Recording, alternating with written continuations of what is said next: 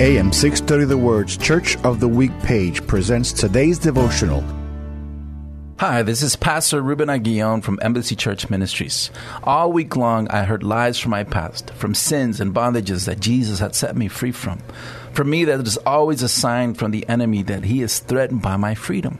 Thankfully, John 8:31 tells us, if you abide in my word, hold fast to my teachings, and live in accordance with them, you are truly my disciples, and you will know the truth, and the truth will set you free.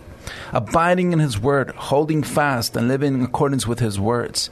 See, as you abide in his word, it advances you to a level of commitment to the teachings of Jesus that leads you to arrive at the truth. If you find yourself struggling with lies from your past, let God's truth set you free today. Join us for our Church of the Week program this Sunday morning at 11:30 on AM 630 The Word.